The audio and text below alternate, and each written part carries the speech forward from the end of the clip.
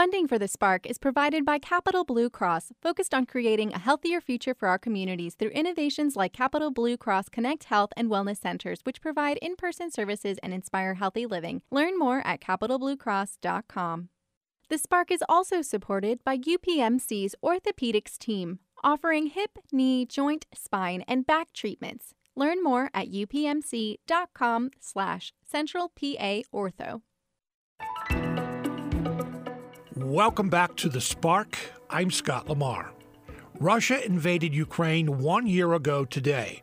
The largest conflict in Europe since World War II has resulted in estimates of 10,000 to 30,000 civilian deaths and maybe up to 200,000 Ukrainian and Russian fighters killed.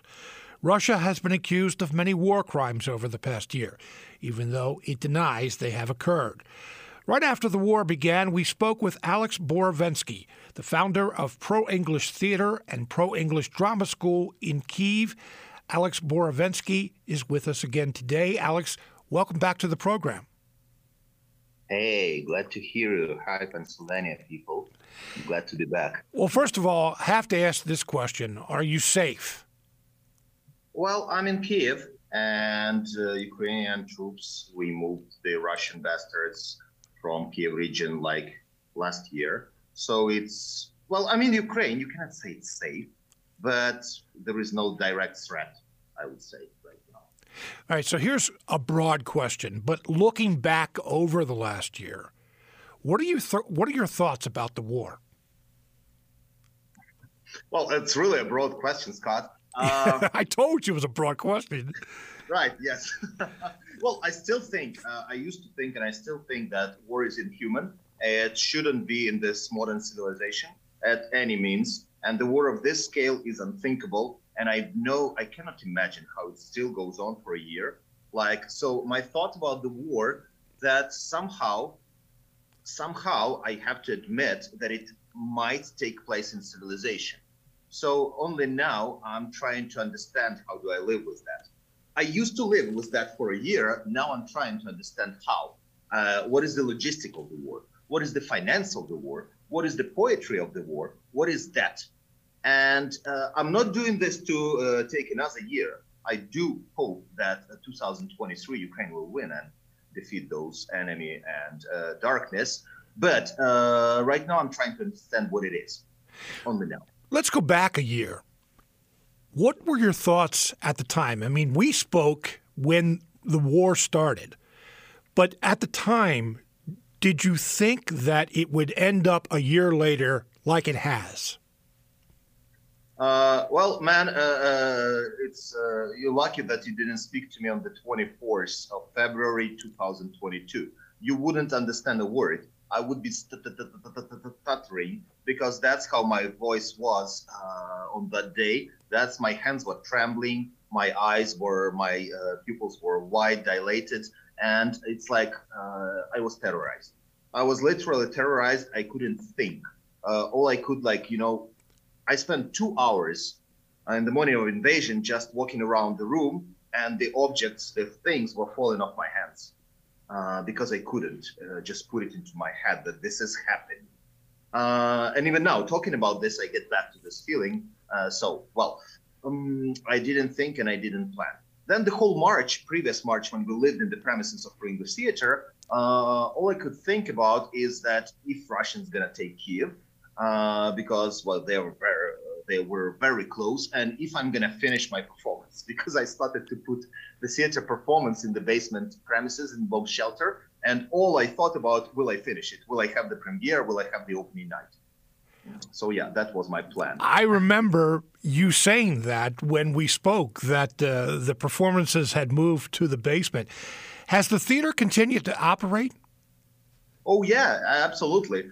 And the difference now is that previous year, February, March, April, maybe even May, Pro-English Theater was pretty much the only theater that kept actively operating because we were in a basement. We were the bomb shelter theater. Right now, pretty much every theater in Ukraine is a bomb shelter. Everybody developed a small stage that's like 30 to 50 people, and it's in a basement of the theater, and it's going on. So every theater now is a bomb shelter like ours. We kind of started the network. We like franchise. We like McDonald's of the theater.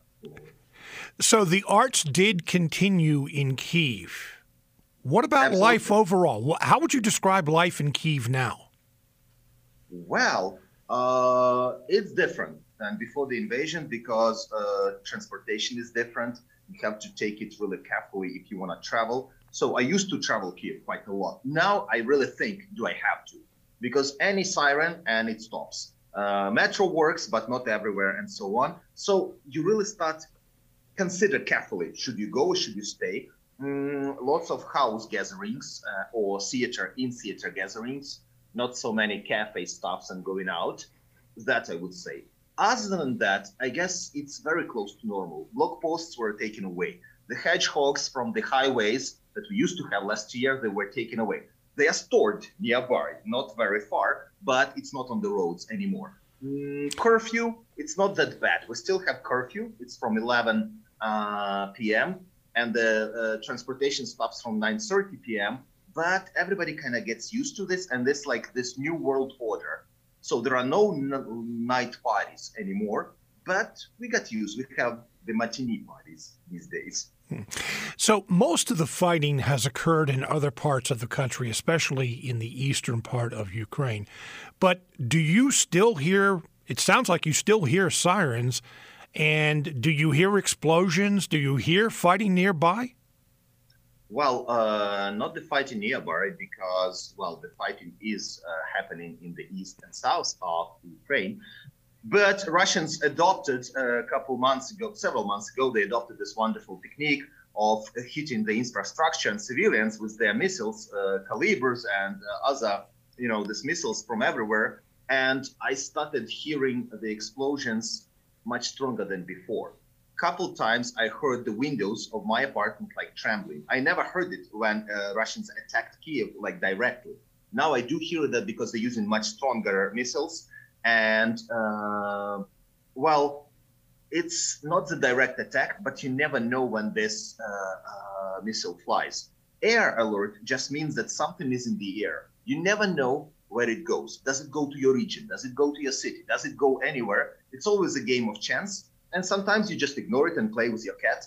Sometimes you continue rehearsals. Sometimes you run to the bomb shelter like crazy. So it's like, it all depends on the mood. Like, in a mood for a coffee, that's in a mood for a bomb shelter. That's what we are these days. Speaking of infrastructure, how has that impacted life in Kyiv? Oh, that had a tremendous impact, I'd say, a month or two ago, because Kyiv usually is very well lit. It's not Las Vegas per se, but like there is a lot of ads and everything. You go to the street and you see all the lights. Then you go to the sea and it's complete darkness. No street lights. Couple buildings have whatever kind of candle lights or whatever. Everything else is dark.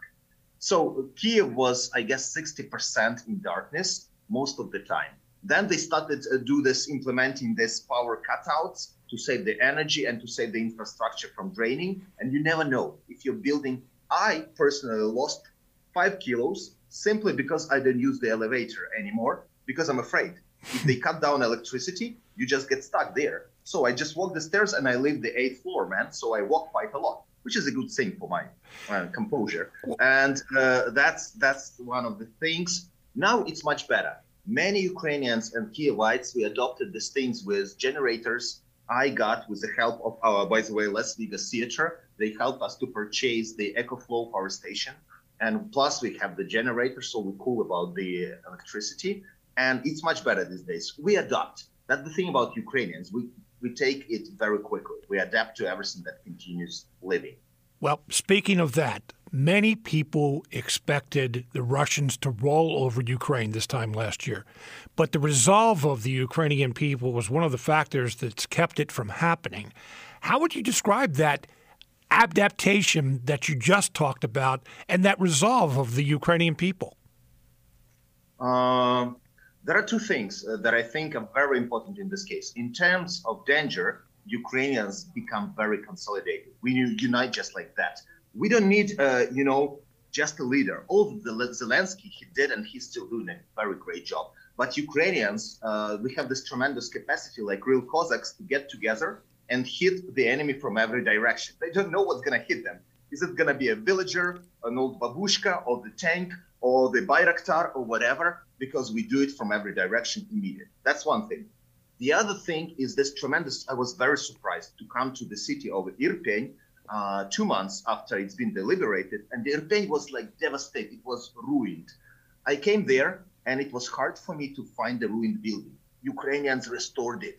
Even before the money came, even before the restoration brands came, we just restored it with their hands. I've seen people like doing the rubbles and stuff and restoring the buildings. This is our ability to live normally, to live peacefully, even in times of war, as soon as we get the chance. This is something that I believe the whole world can learn. Speaking of the whole world, what message do you have for Americans or the whole world that's watching what's going on in Ukraine? Oh, that's very simple. Dudes, cheer up.